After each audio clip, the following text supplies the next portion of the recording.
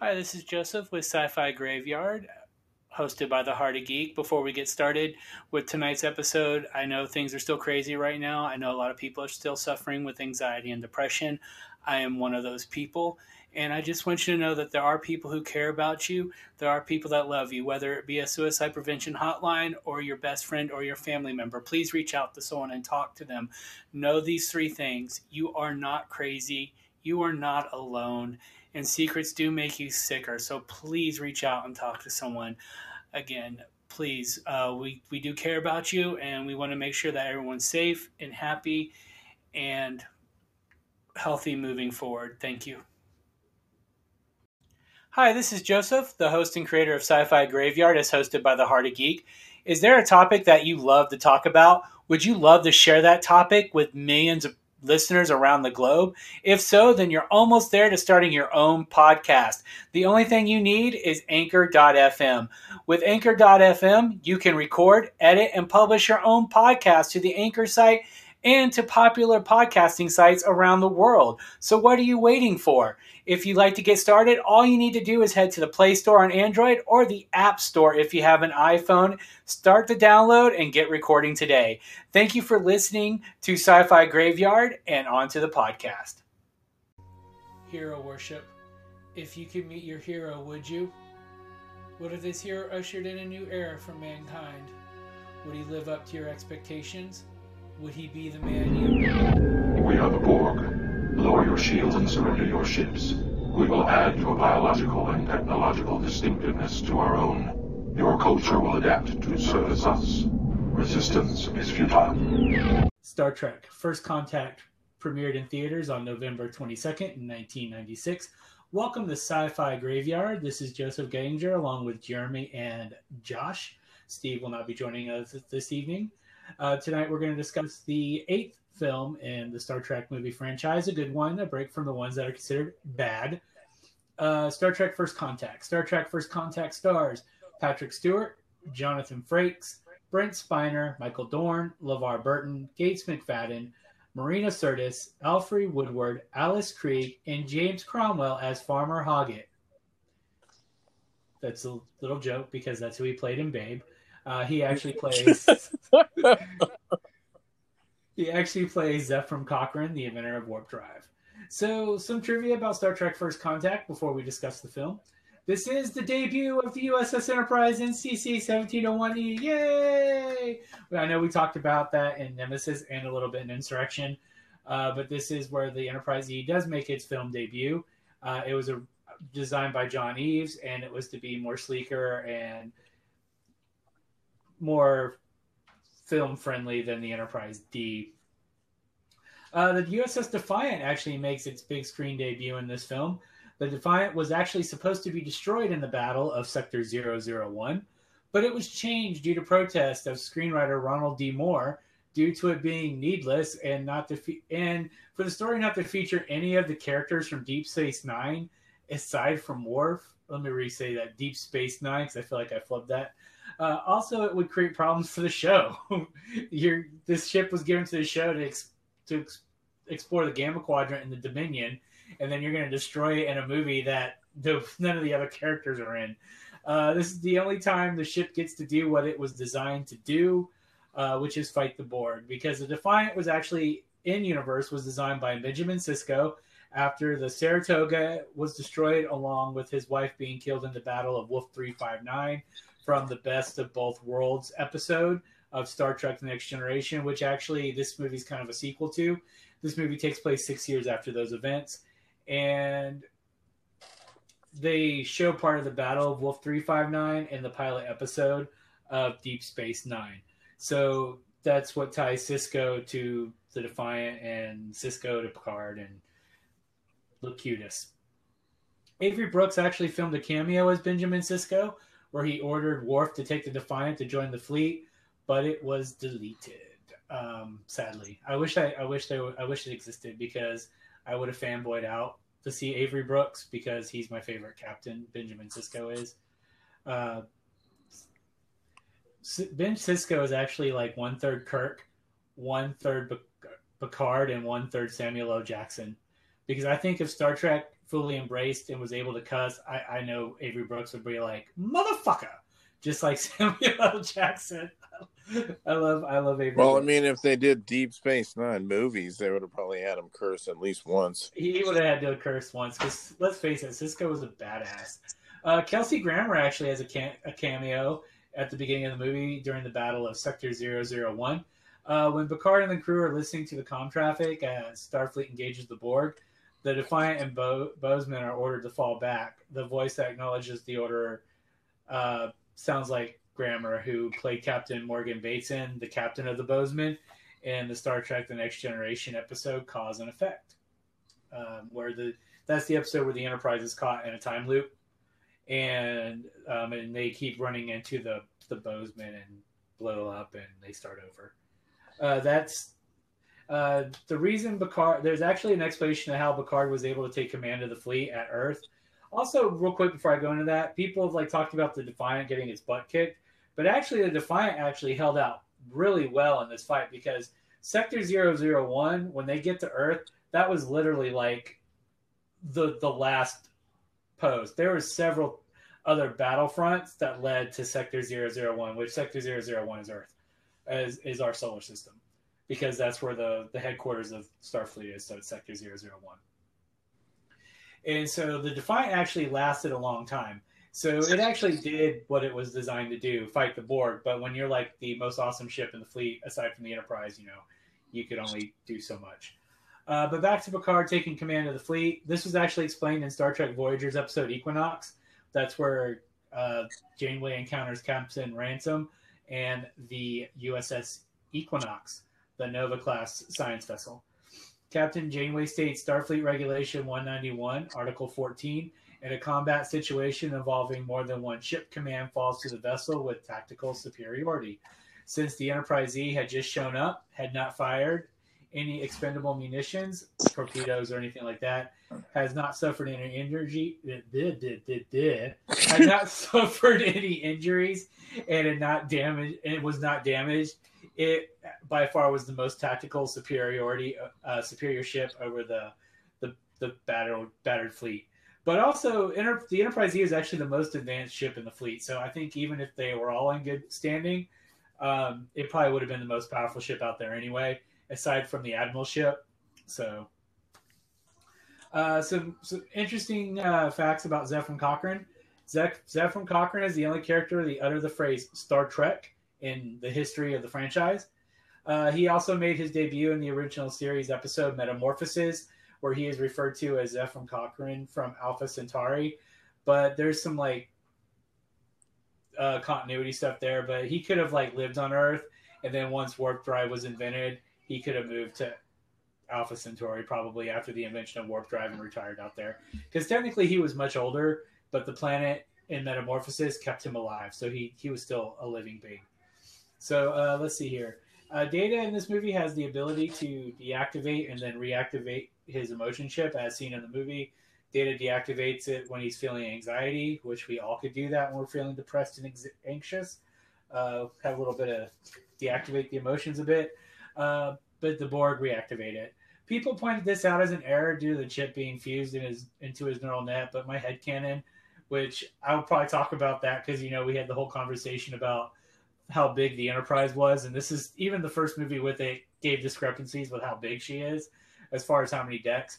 But I think after 2 years, I think they would have figured out how to turn it on and off for him, because in Star Trek Generations, they honestly just say it fused to his neural net and they can't remove it. They never said that he couldn't turn it off. Technically. So that's where I get that. Fan favorite Reginald Barclay makes his appearance in this movie. It's the only one he's in, but he does go to appear in Star Trek Voyager. He was the nervous guy, if y'all didn't know that. That's we're thinking about using this. Mr. Cochrane, can I shake your hand? That's probably he. I love Reg. I love Barclay. Ever since his first episode, he was one of the recurring characters. Many of you might know the actor as being Mad Doc Murdoch. I can't talk. He was famous from the A-Team. Howlin' Mad Murdoch is who he played. But Oh, okay, yeah. So in the show, not the movie, but yeah. Geordi, if you notice, Geordi, this is the first time you see him with the ocular implants. LeVar had actually been trying to get rid of the visor for years, as he felt it hampered his acting ability and his ability to emote because he couldn't use his eyes, and we do a lot of talking through our eyes with emotion. So there's actually an episode of Star Trek: The Next Generation called "The New Ground." LaForge is talking about historic events, which include how great it would be to see Zefram Cochrane make the first warp drive. In this movie, LaForge not only gets to witness the event, but he helps repair the engine and takes the flight with him. So that's pretty cool. The only time that Beverly ever refers to herself by rank, which is Commander Beverly Crusher, is actually during the scene where they activate the Enterprise's self-destruct system. And the interesting thing is I did not plan this, but this episode will premiere on Monday, and guess what day it is? What? April the 5th. Oh, what is that? A Star Trek thing? Yes. So April the 5th, 2063 is the date that the Earth makes contact with the Vulcans as seen in this movie. So I unintentionally am releasing this on First Contact Day. So only 42 more years to go. We'll meet the Vulcans. If we could just avoid that World War III thing, that would be awesome. Yeah. People make sites about them actually facing the Borg Queen because they're a hive mind and they operate as a hive mind, but now they have a queen that's in control of all of them, like bees. The reason they created the queen is because they couldn't just have the Enterprise fight a computer. So they actually had to have like a tangible villain for Picard and them to face. So hence the creation of the Borg Queen.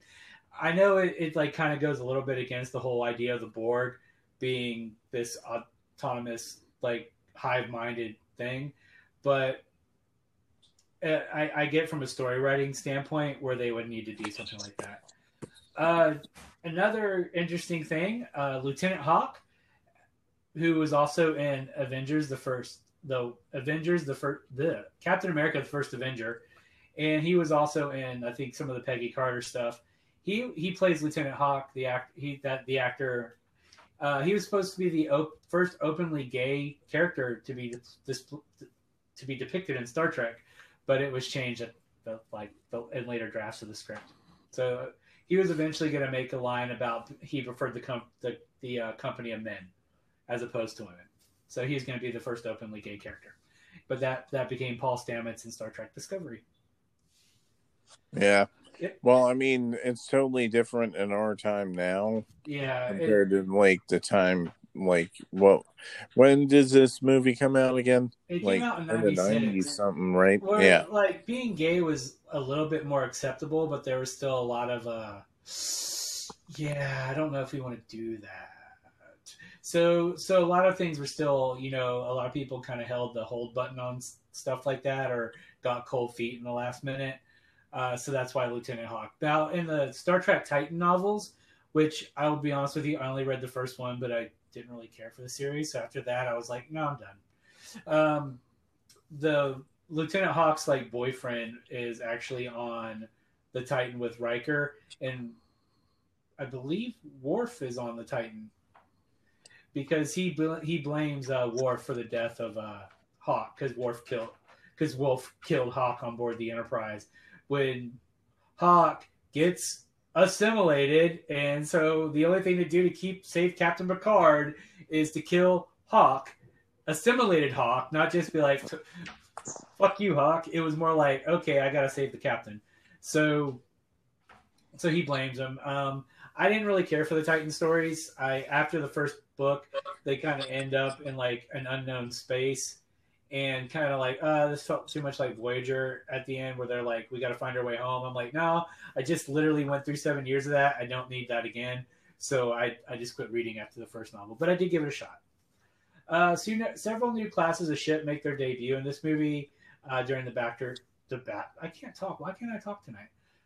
In the Battle of Sector 001. The main one I'm just going to mention is the Akira class. The Akira class is actually probably out of the ones that were designed specifically for this movie by ILM. And we're not counting the Enterprise. This is obviously the Enterprise is brand new. But this is background ships in the Battle of Sector 001.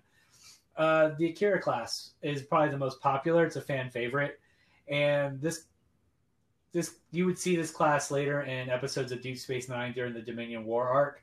And honestly, and they actually end up using the Akira class as a design concept for the NX-01 from Star Trek Enterprise. The launching of the Phoenix about Enterprise was reused in the credits for Star Trek Enterprise. Let's see here. Another cool thing is, although his name is never given, this is all this trivia you can find on the IMDb. There's actually so much trivia. I actually only picked a few things because there was just pages and pages. But although the name is never given in this movie, according to Star Trek canon, the Vulcan who salutes Zefram Cochrane is Solkar, as mentioned in Star Trek III: The Search for Spock. Solkar is the grandfather of Sarek, who subsequently is the great-grandfather of Spock. So technically, according to sources, this is supposed to be Spock's great-grandfather that meets Zefram Cochrane. And going back to Enterprise, the Enterprise Season 4 episode, In a Mirror Darkly, actually features archive footage from this scene, the First Contact scene from First Contact. Additional footage was shot with contact between the humans and Vulcans. And this was shot on traditional film instead of the digital cameras that they were using on Enterprise. And so the new footage would blend in seamlessly with the Star Trek 6 footage from 1996. This episode takes place in the Mirror universe, first seen in Mirror Mirror of the original series, and would later be seen in Star Trek Discovery and Star Trek Deep Space Nine. Because as you know, in this movie, it ends with the Vulcans and humans interacting peacefully, whereas in In a Mirror Darkly, which actually is a really good two-parter from Enterprise Season 4, Season 4 and parts of Season 3 is when the show really started to get pick up and get traction. And so Season 4 is actually a really good season of Enterprise. Too bad they canceled it. They only did enough episodes to put it in syndication, and the ratings, I think, were actually going to start ticking up. We're actually starting to tick upward, but they went ahead and canceled it instead of giving it a Season 5. But anyway, this whole episode takes place in the Mirror universe. So instead of Zefram doing the shaking his hand, he pulls out a gun and shoots the Vulcans and storms the ship.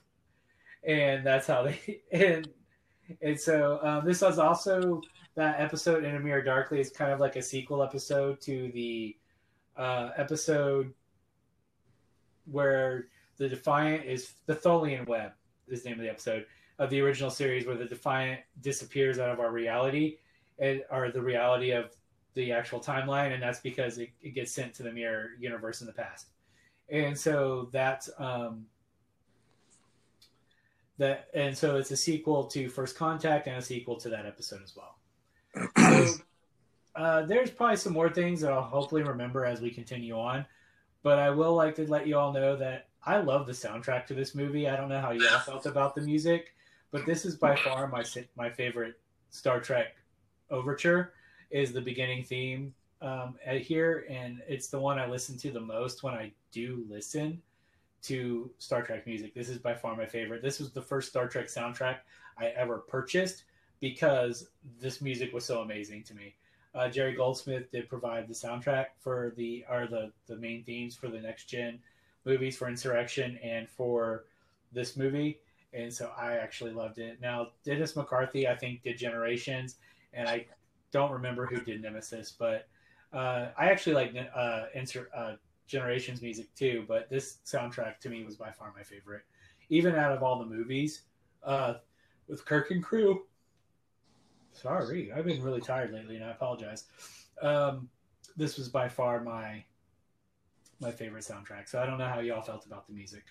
I don't know if y'all like Jerry Goldsmith. The movie period is sorry. Jerry Goldsmith did the music for Nemesis also. I just wanted to add that in there. Sorry, no, you're good. I was taking a drink, so that's why I didn't say anything. You can go ahead, Josh. I was just giving that little input that. Yeah, Lincoln, always butting in. No, I'm just kidding. But what's it called? It kind of happens whenever you're both. I figured you were going to drop the knowledge for that stuff anyway. But what's it called? This is my favorite Star Trek movie, really. I mean, other than Wrath of Khan and stuff, but this is probably my favorite one. So when we were watching it, I was like, yeah, like the soundtrack's good.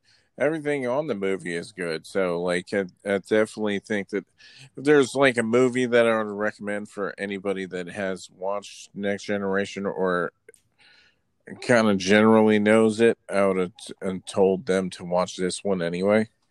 Yeah. So Star Trek 2 and First Contact are my top two movies, and I'd probably say Star Trek 6 is probably my personal third. I know I probably said something differently in a past review, but I love Star Trek, so my list changes all the time. But 6, 2, and 8 are always going to be near the top. Um, Star Trek First Contact, even the cast of Next Gen said this was their favorite movie, and it was the best movie because they all kind of had something they could do instead of just being like, hailing frequencies open, Captain. They all actually get to participate a little bit in the story somewhat.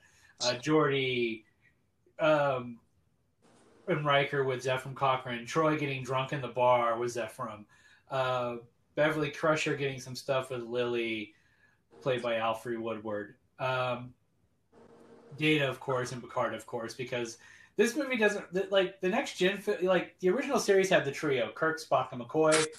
This movie kind of has just these. Next Gen kind of has the duo: Picard and Data, and everyone else kind of plays second, third, fourth, fifth, sixth, fiddle. This was also the first movie where they're like, "How are we going to get Worf back on board the Enterprise?" And they're like, "Oh, the Enterprise saves the Defiant, and Worf tags along." So out of all the movies, this is the one that makes the most sense. Whereas they tried to explain it in the other movies, but for whatever reason, they always seem to have left it on the cutting room floor, which then leaves fans like, I guess they don't care why Worf shows up.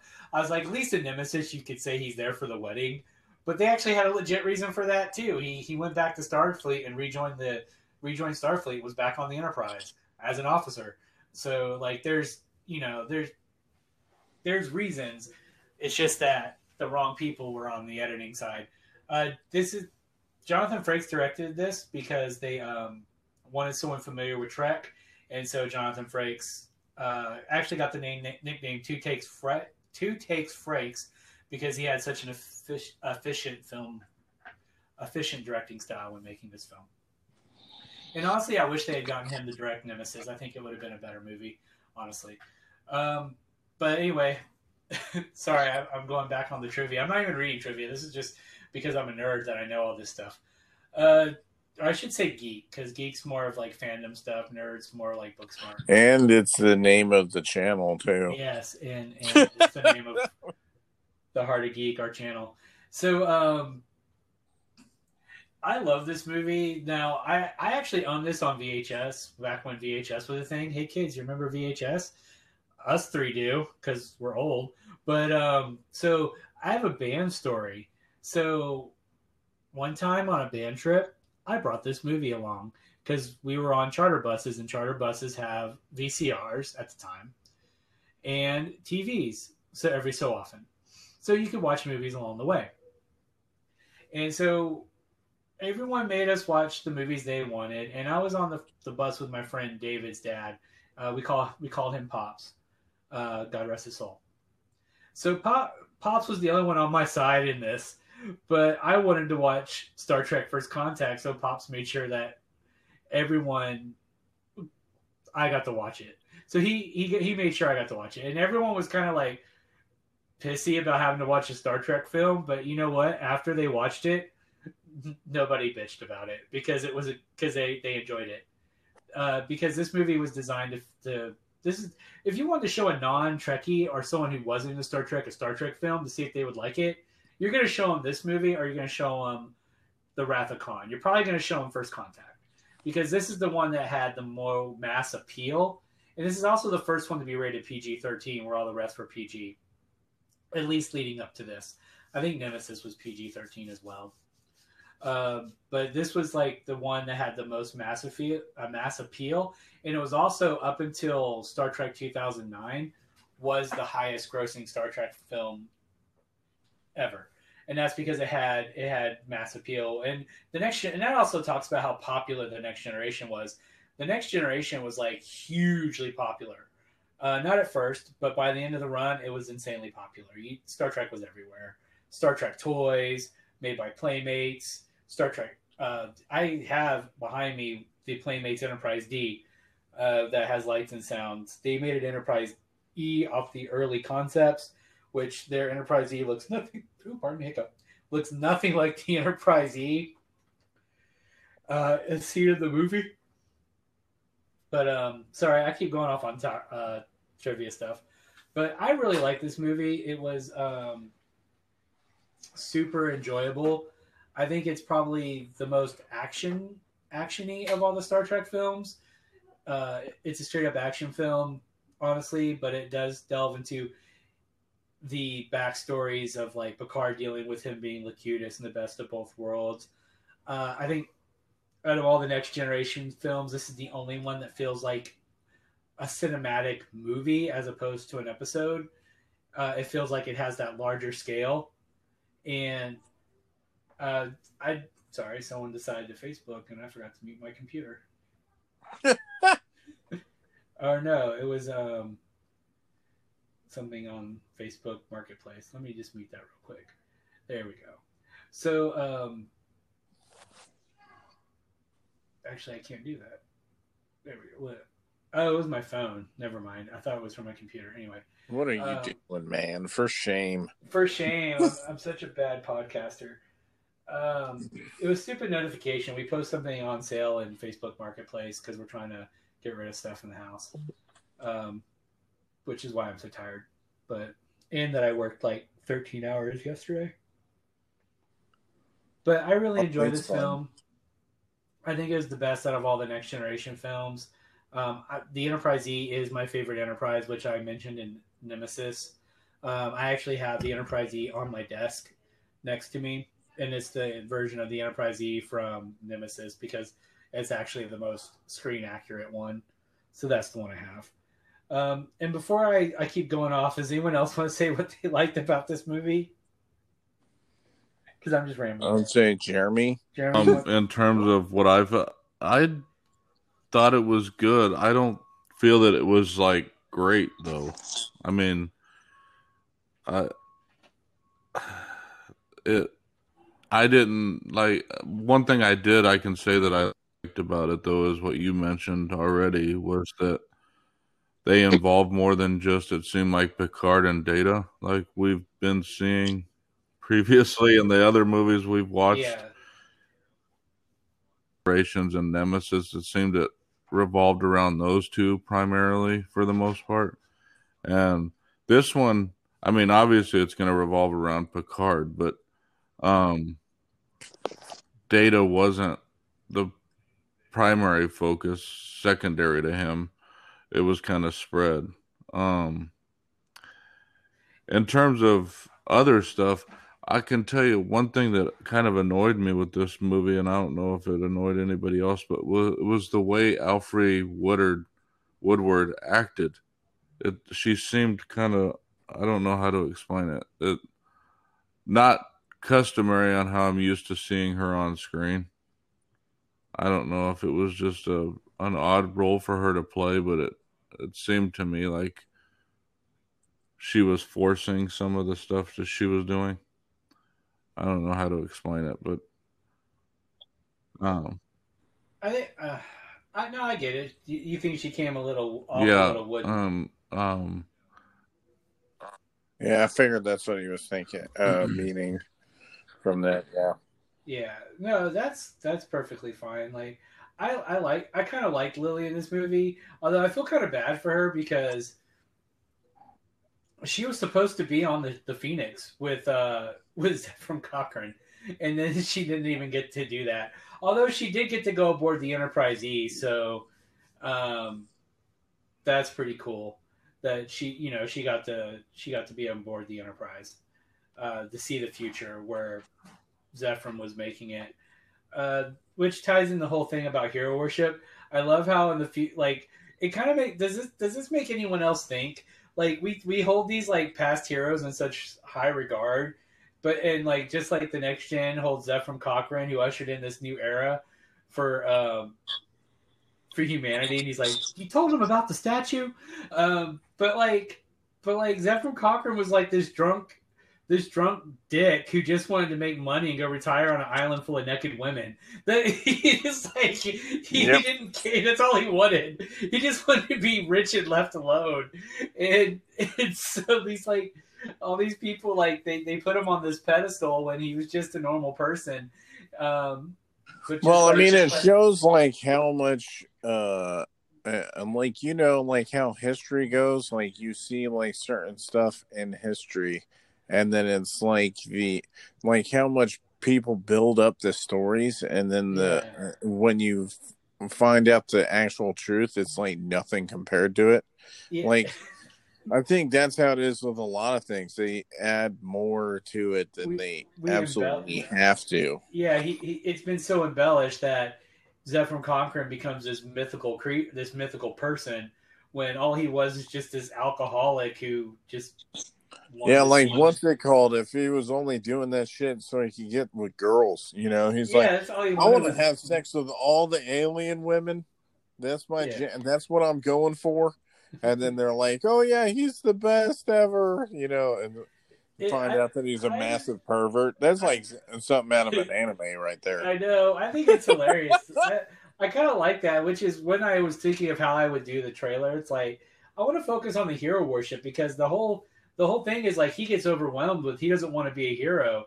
He just wants to live his life as a normal person, and now he's been saddled with this like responsibility to usher in this like thing for mankind. And you could honestly have actually made that maybe into more of a like if this was an episode, that definitely would have been a great episode with him coming to terms with having to be a hero, that hero, become that man, that pedestal.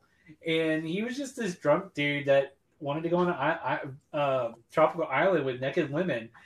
So like it makes me wonder like all these historical figures, like it's the same with Gene Roddenberry.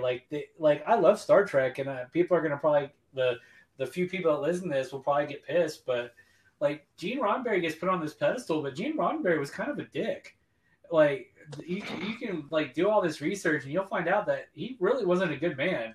Like he had some great ideas, and I'm not saying he's a terrible human being. I mean, like, but he wasn't like the person that everyone thought he was. He was one, and we said this before. He believed his own hype, and since he believed his own hype, that's not really good. And I think that the story of Zephram Cochrane plays a lot into this. That hero worship that we do, like people worship characters in movies and actors, but then that's why they say the dicks in real life. Do you want to meet your heroes? Yeah. And that's what I was trying to come up with an analogy while you were saying it. Yeah. And I have a old boss I used to work with at Albertsons back in the day. His name was Terry, and Terry was a huge fan of Rush. And he's like, and we were talking, would you ever want to meet them? He's like, no, because I don't want to meet that. I wouldn't want to meet them and then turn out to be assholes, because that would ruin the, how much he loves them as a band. And I get that, like these people not worshipped, like, bowed down to him, but what he did there. And it was so romanticized that when you find out that he's running away. And I do like the fact that when he's like, I had to go take a leak. And Jordy's like, I'm not detecting any leaks. He's like, don't people in the 24th century ever pee? He's like, oh, leak. That's funny. Mm-hmm. And that's why I say there's a lot of good parts in this movie that, I don't know. Like whenever I was first probably because one of my favorite episodes that they ended up doing was the stuff when Picard was turned into a Borg and all that stuff. So seeing like a continuation or more like closure for him in this movie kind of like was good. I think that's one thing that I liked about it the most. Was probably that's one of the main episodes that I ever remember when I was a kid, was the one where Picard turned into a Borg. So when they were doing that stuff, even the thing with the skin, like human touch with Data and all that stuff, and it's like, ooh, like I'm trying to taunt you, or like because I think Data wanted to have that feeling for a while, right? Yeah, it was kind of interesting that they didn't like try to keep. Well, obviously, when they ruptured the coolant tanks, it liquefied it. But I wonder why they just didn't like figure out how to make that a thing for him. Because then Brent Spiner wouldn't had to have wore all that extensive makeup to be Data. But then again, the makeup does hide the fact that Data, like Brent Spiner, is like that dude's pushing 80 now. He's not. He was like in his 40s doing the next gen. So like that's why he wanted to kill Data off because he just was too old to play a part. But they actually explained that Data could make himself appear to age, so that way he would look older with his like kind of grow old a little bit and stuff like that. But I get like Brent Spiner, being an older man, like wanting to bow out gracefully instead of playing a character that he's too old to play. Because we've seen that before, and it's never pretty. Especially you probably after a certain amount of seasons, it's like, okay, I'm just ready to be done with it. I mean, you see that with a lot of shows and stuff. Like, I'm surprised Supernatural lasted as long as it did. Like, it lasted like 15 seasons, and there were like, I mean, probably because people are still watching the shows, one reason why. But like, a lot of the people get tired of doing the roles after so many years, so they're like, one other thing I wanted to point out. Yeah, sorry, I haven't really talked all that much, but you're fine. But I wanted to point out one thing that this movie did do was there wasn't like significant in this movie, like literally from start to finish. It kind of went along a path and ended, without there being stuff going. What? Like well, Josh, you remember we talked about The Omen the other night on another podcast and how kind of choppy it was. I can say this movie wasn't choppy. In watching it, it went from one part to the next and ended. So there was no like, how the fuck did we get here? Yeah. And that's one thing that's the other thing. Yeah. I didn't mention that in my earlier comments, but I thought about it as you guys were talking, so I figured I'd bring that up. This does flow better than Insurrection and Nemesis and even Generations. And it definitely did not feel like another episode. No, this is the only one that feels cinematic.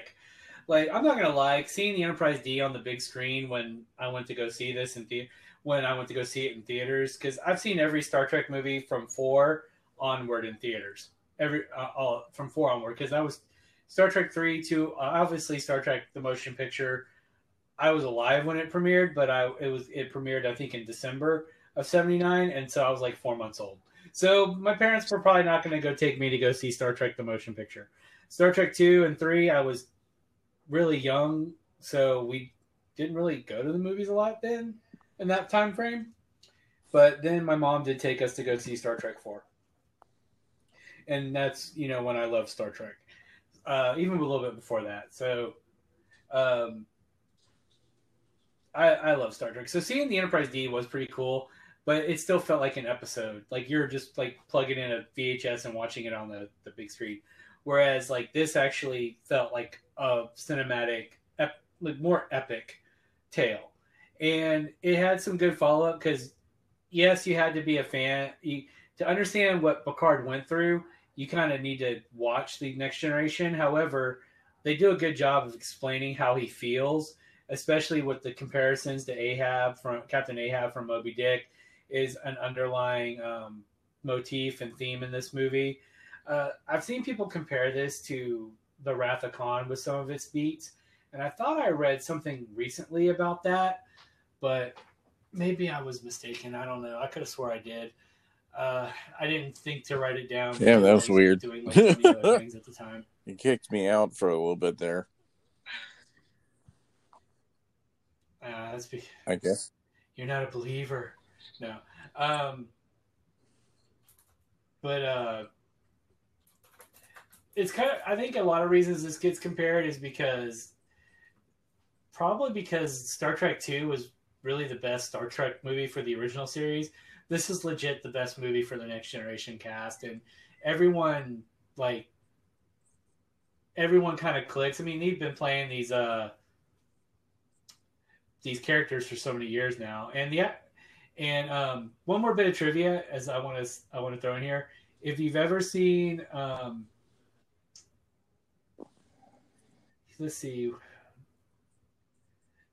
because a lot of people thought Jason Bateman was the con officer of the Defiant, and I just saw this because I was looking something up real quick. But actually, it was Adam Scott who was on Parks and Recreation. Okay, yeah. He's the one that's like, it's the Enterprise, and when Worf's gonna ram the Borg cube with the Defiant and kill themselves, but remember him from Step Brothers, though. I'm just thirsty. Putting the nutsack on your drum set. Well, it wasn't that. It was the Catalina wine mixer. You know, the fucking. Anyway, yeah, the brother that gets punched in the fucking face. Anyway.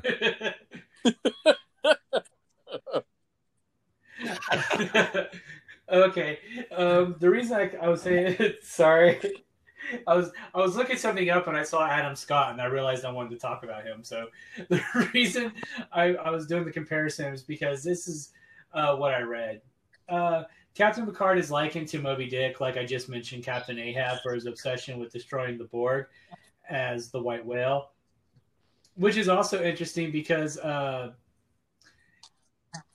he actually, after this, he went on to play Captain Ahab in a production of Moby Dick, I think it was a made-for-TV movie. So he went from quoting Moby Dick to being like Ahab to actually playing Captain Ahab, Patrick Stewart. The reason I brought this up because what I read recently and comparing it to Wrath of Khan, it's a recurring theme in Wrath of Khan, the Moby Dick, and that has to do with Khan.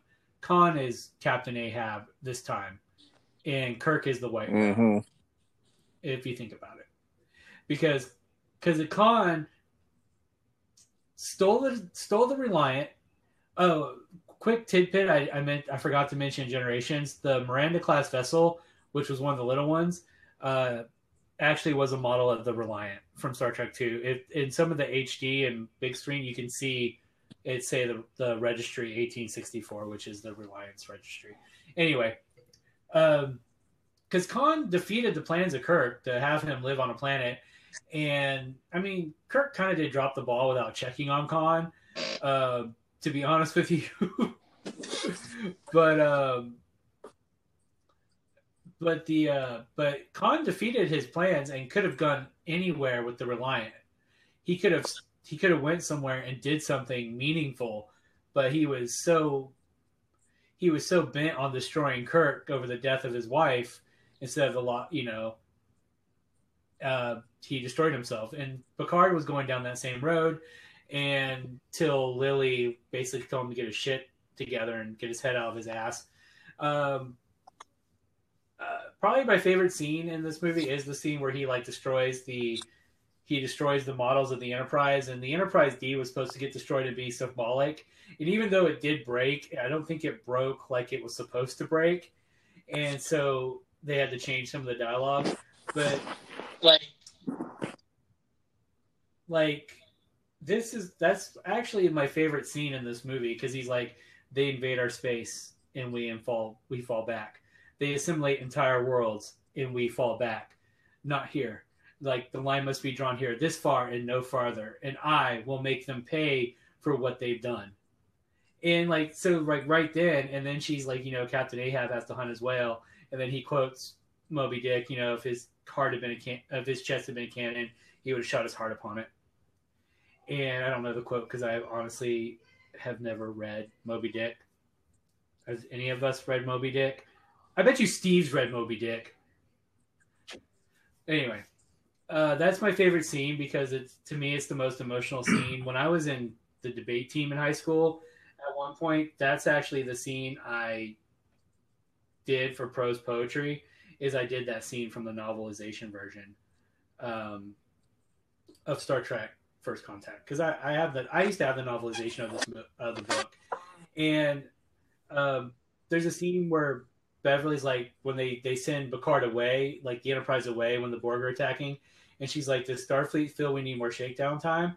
And like they kind of have her ask it like a serious question, but in the book, you get, you can hear their inner monologue a little bit, and in the book they say that she asked that, but she knew that wasn't the case. She's just trying to come up with reasons why they didn't want the Enterprise on the front lines. And, as we know, it was because Picard was Locutus, and they didn't want to put him in that situation again. But I really have nothing really I hate about this film, so a lot of this stuff is just me spouting trivia from memory and stuff I just love about this film. I'm sure there's things that nitpickers would nitpick. The Deck 26 and Deck 24 things, I've already talked about that previously.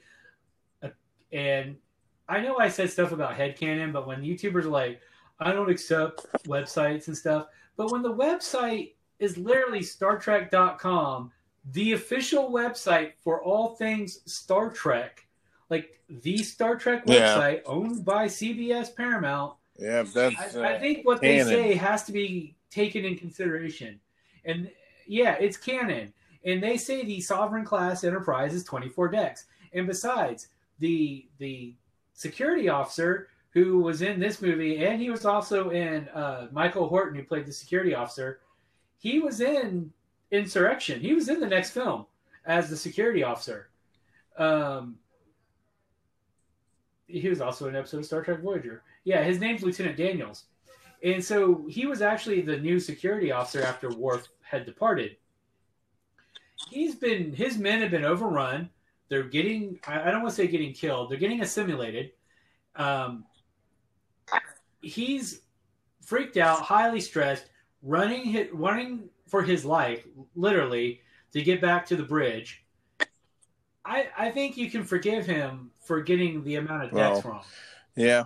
I mean, I don't know. Some people overreact to shit anyway. So I think that's the main thing. I think and the people that don't know canon never knew that, like me. Yeah, like, because that's one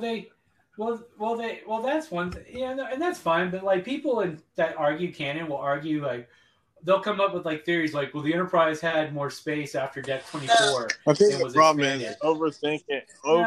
No, that doesn't make any sense. Why would overthinking it?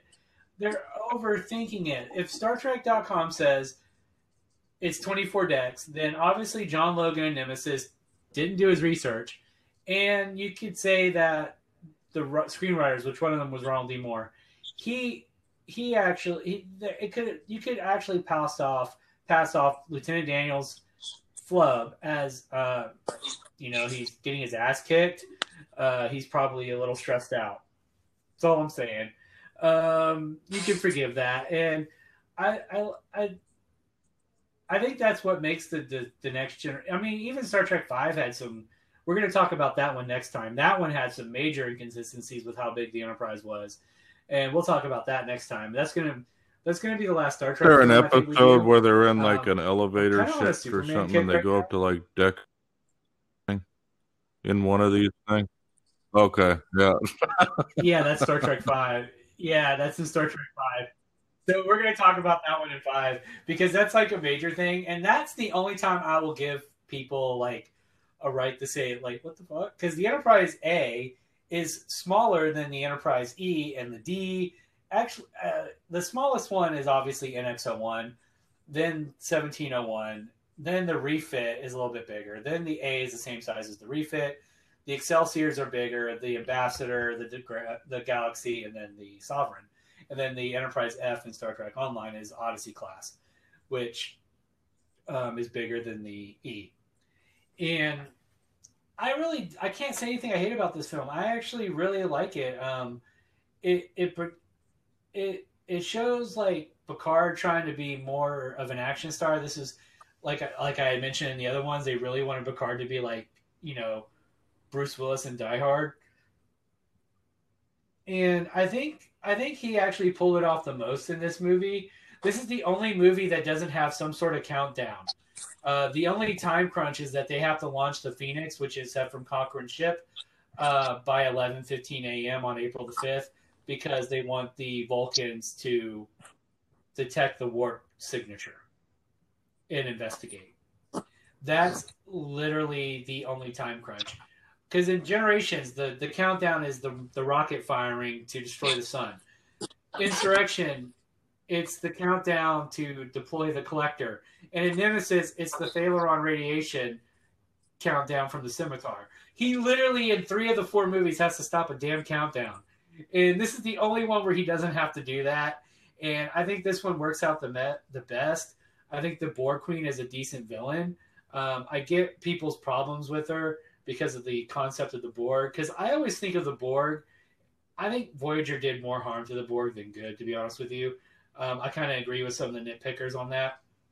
After watching reviews and thinking about it, they kind of turned the Borg from this unstoppable foe to like the villain of the week type thing. And I kind of agree with that a little bit. But anyway, I always thought of the Borg as space zombies.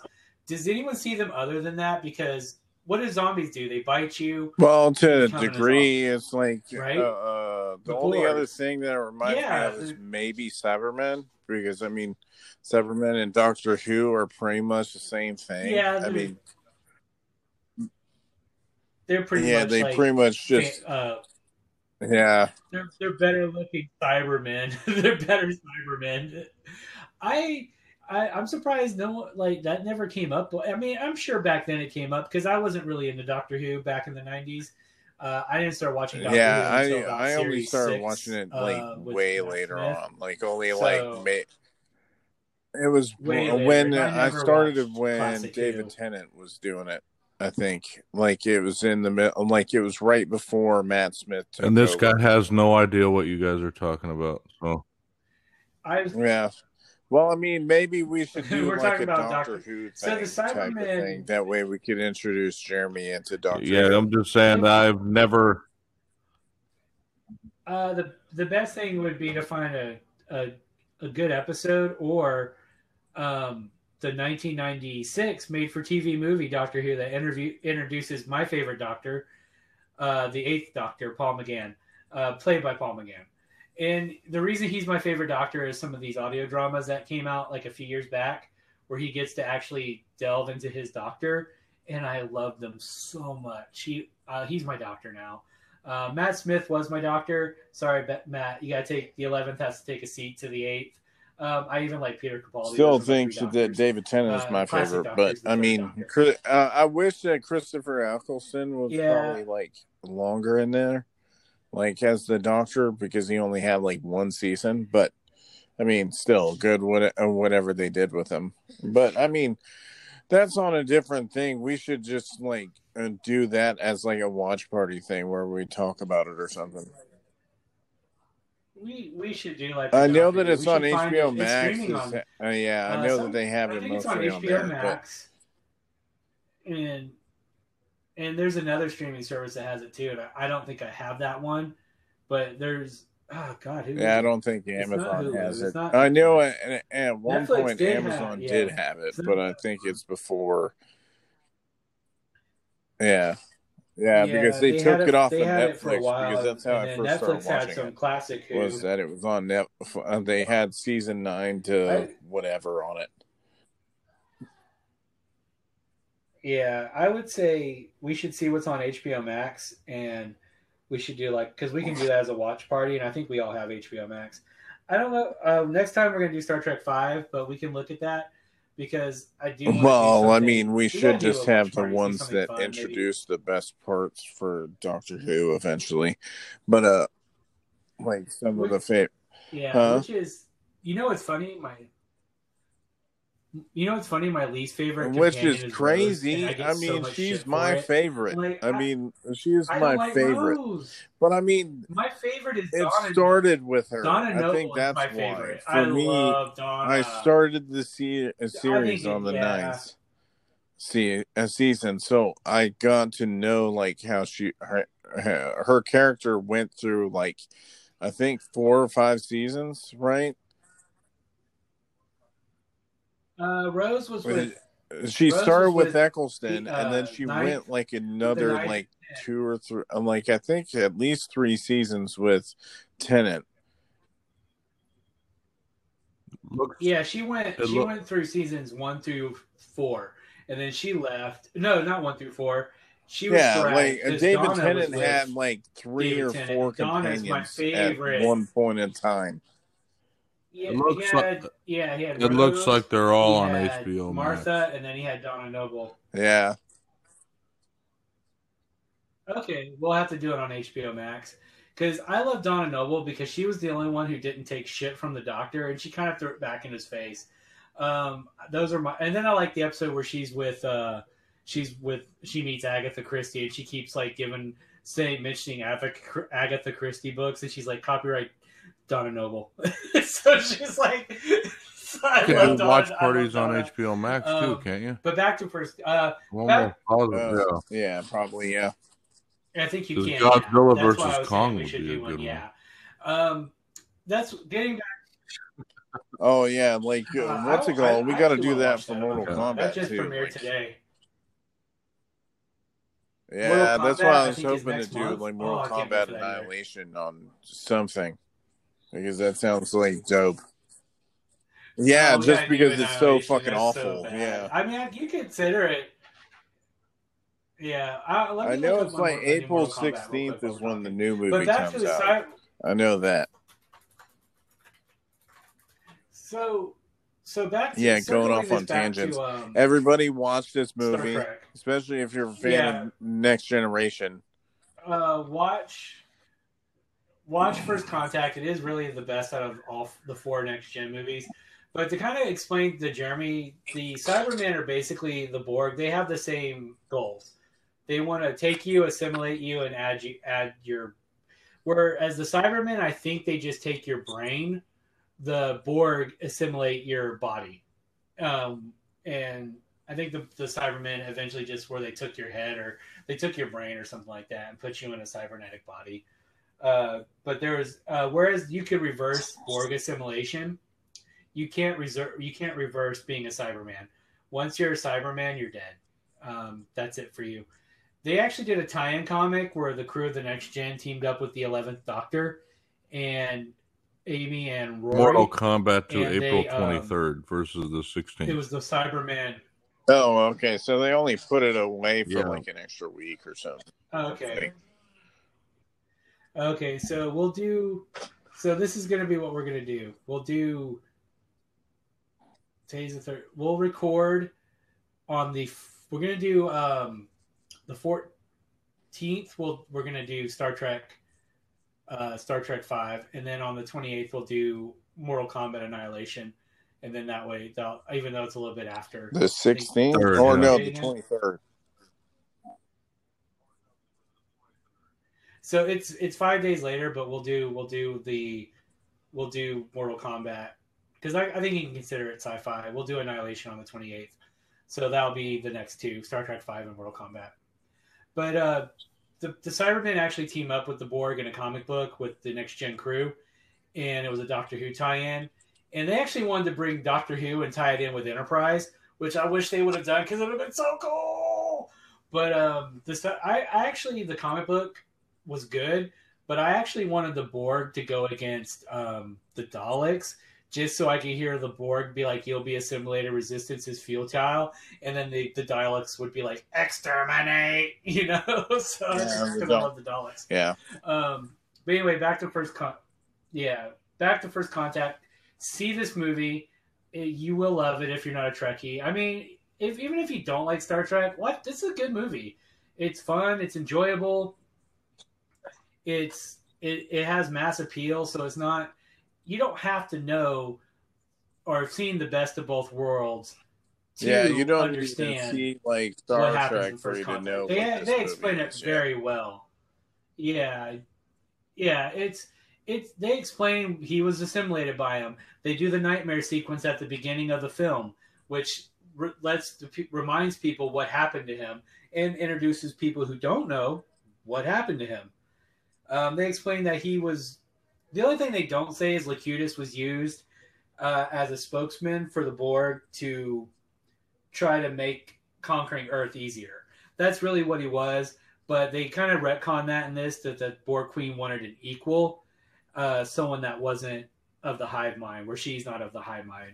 And then she thinks she finds that in Data. I'm using air quotes. But, obviously Data isn't going to betray Captain Picard or Starfleet or humanity. He's not going to give up 9 billion people because he had sex with her and has flesh now.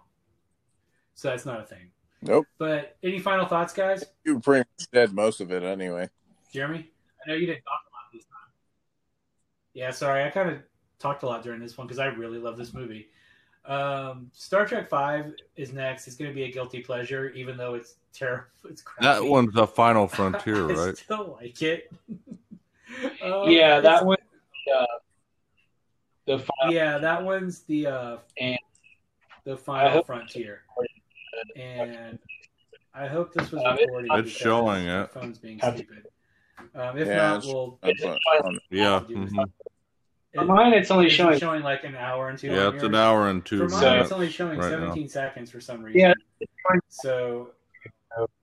If we that's what it's showing on my web browser too. So if we fuck this up, then if I guess anything, we're not it gonna will have just an episode read. for If anything, it'll probably. Well, I doubt it. We can hear you, though. Except It'd be different if we parts, I couldn't mean. hear you. Yeah, well, that's here.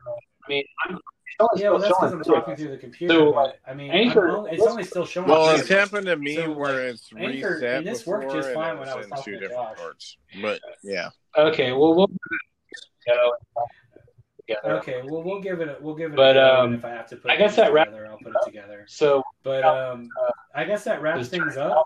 So we'll see how this turns But anyway, out. Hopefully, I didn't fuck it up trying something new. and, But anyway, Jeremy- for Sci-Fi Graveyard, I'm Joseph Gettinger, and for and Jeremy and Josh, we want to wish y'all a wonderful night. And I will I do- listen through the end because we are going to With all of put our- our link. I do have a tag Again, along with this, with all of our watch this social movie. media and stuff. So again, we wish y'all a good night. Nope, I'm good, Watch man. this movie. And Jeremy, All right. any final thoughts? Thank you. All right. Sorry I talked a lot, but y'all have Bye. a wonderful Yeah, night. peace. And thank you for listening to Sci-Fi Graveyard. Bye. We'd like to thank you for listening to this week's episode of Sci-Fi Graveyard. If you like what you hear, please check out some of our other podcasts as hosted by The Heart of Geek. That is Morbid Instinct, Wrestling with the Willies, and Screen Creeps. You can follow us on social media. We are at The Heart of Geek on Twitter, The Heart of Geek on Facebook, YouTube, and Instagram. And when we do stream, it's not very often. We are just Heart of Geek. Again, thank you for listening, and we hope to catch you next time.